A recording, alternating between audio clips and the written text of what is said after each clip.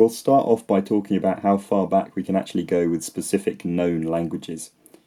And I've talked in the past about Proto-Indo-European, which is the sort of great-grandparent of the Indo-European language family. It's important to understand Proto-Indo-European is not the first language that ever existed. Not by a very long way. It's an easy mistake to make, but Proto-Indo-European would have had a long string of ancestors, a load of relatives spoken at the same time as it.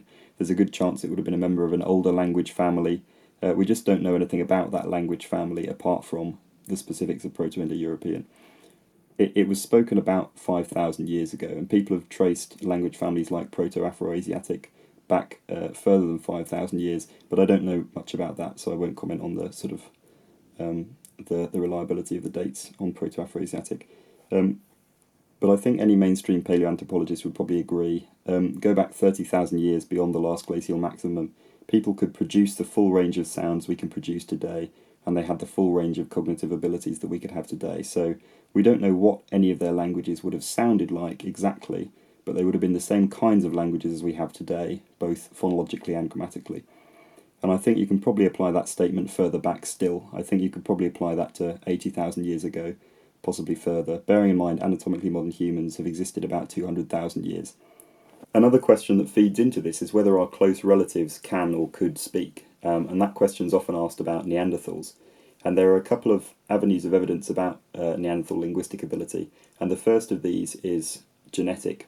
The Neanderthal genome contains a very similar but not identical version of the FOXP2 gene that we have, and that gene seems to be associated with speech, because when people are born with a faulty copy of it, they end up with speech disorders. But of course you need more than just one gene to produce human-like language abilities. And as for the rest of the Neanderthal genome, it's not clear whether they had exactly the same genes coding for language-related things, aside from FOXP2. The other avenue of evidence comes from the hyoid bone, which is a sort of hovering bone. I think it's the only bone in the human body that's just kind of hovering in muscle and not actually attached to the skeleton. But the hyoid bone has a lot of muscle attachments for muscles in the vocal tract, so the tongue, the larynx, and things like that. And Neanderthals had, on a microscopic level, very similar hyoid bones to modern humans. And these kinds of microscopic features of bones are often to do with muscle attachments or a result of people repeatedly using the muscles in the same way over time. So it could be that they were using the muscles of the vocal tract in the same way that modern humans do, and that was having the same effect on the bones.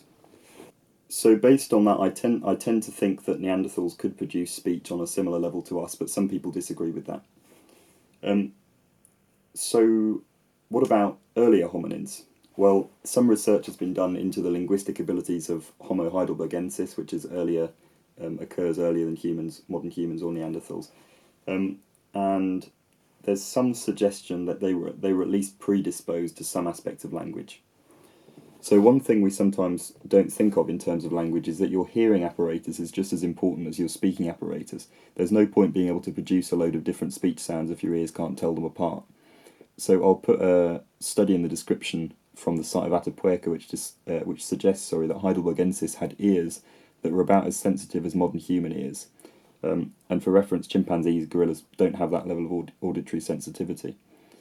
And I'll also link to another study that suggests Heidelbergensis probably had left and right-handedness, which again doesn't really exist in chimpanzees, and that's a sign of brain lateralization, which has also been connected to language use, although that's a slightly more tenuous link. I should say that's not the main point of the article.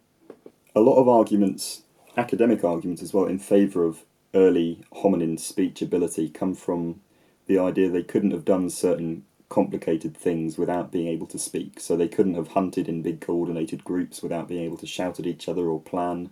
They wouldn't have been able to teach their children certain stone tool industries like Levallois without being able to explain it to them verbally, or at least using sign language or some kind of grammatical language.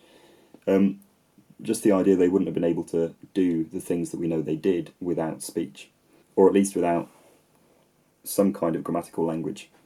I think we should be a bit sceptical of these arguments because they sort of appeal to our sense of intuition, but they're not necessarily very convincing. So why couldn't a person learn the Levallois stone tool industry without speaking? I think there's actually been a study done that's shown people can actually learn it in silence, but I'll have to put a thing up on screen saying whether that's actually true or not.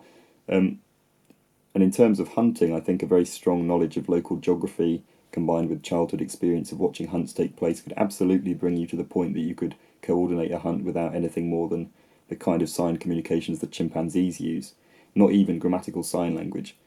And importantly, that is only my intuition, so that's no better an argument. But my point is, if you're arguing on the basis of that kind of sort of flimsy intuition, it's just going to devolve into yes, they could, no, they couldn't, you know. Although having said that, to add to the flint napping thing, Neanderthal neurology is very badly understood, so it might just be, for all we know, it might just be that they had better procedural memory than us and they were better at watching and learning or something like that, you know.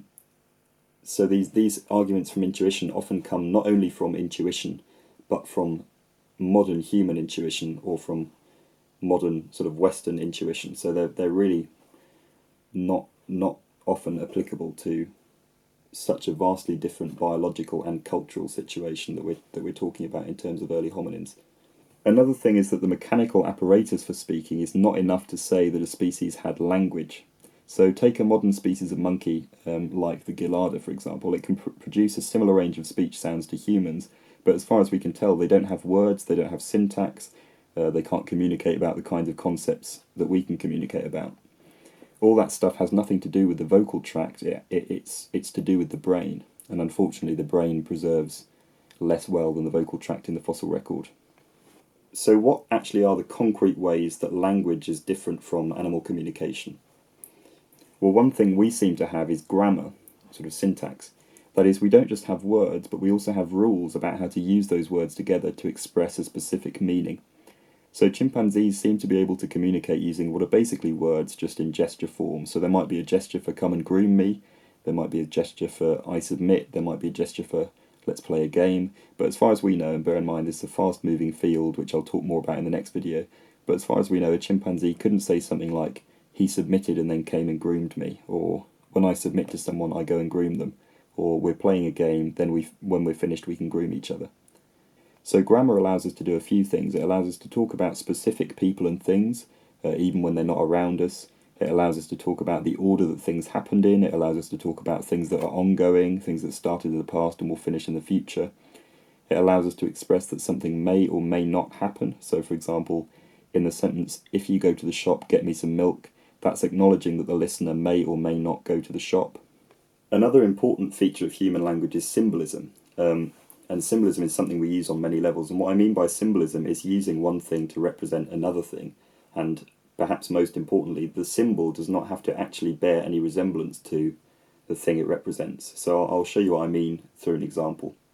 One of these objects is a jastuk, and I'll give you a minute to guess which one it is.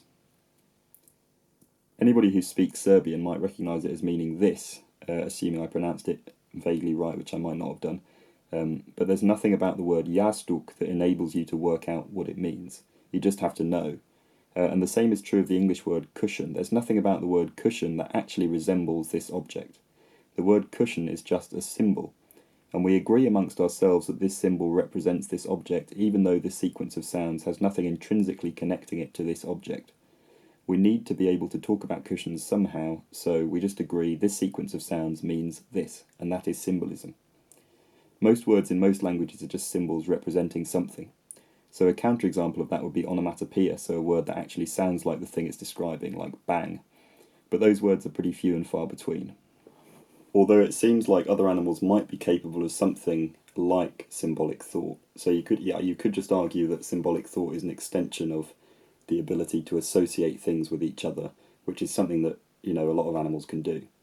So, for example, in Pavlov's dog experiment, he trained dogs to associate the ringing of a bell with food, even though the ringing of a bell doesn't actually resemble food.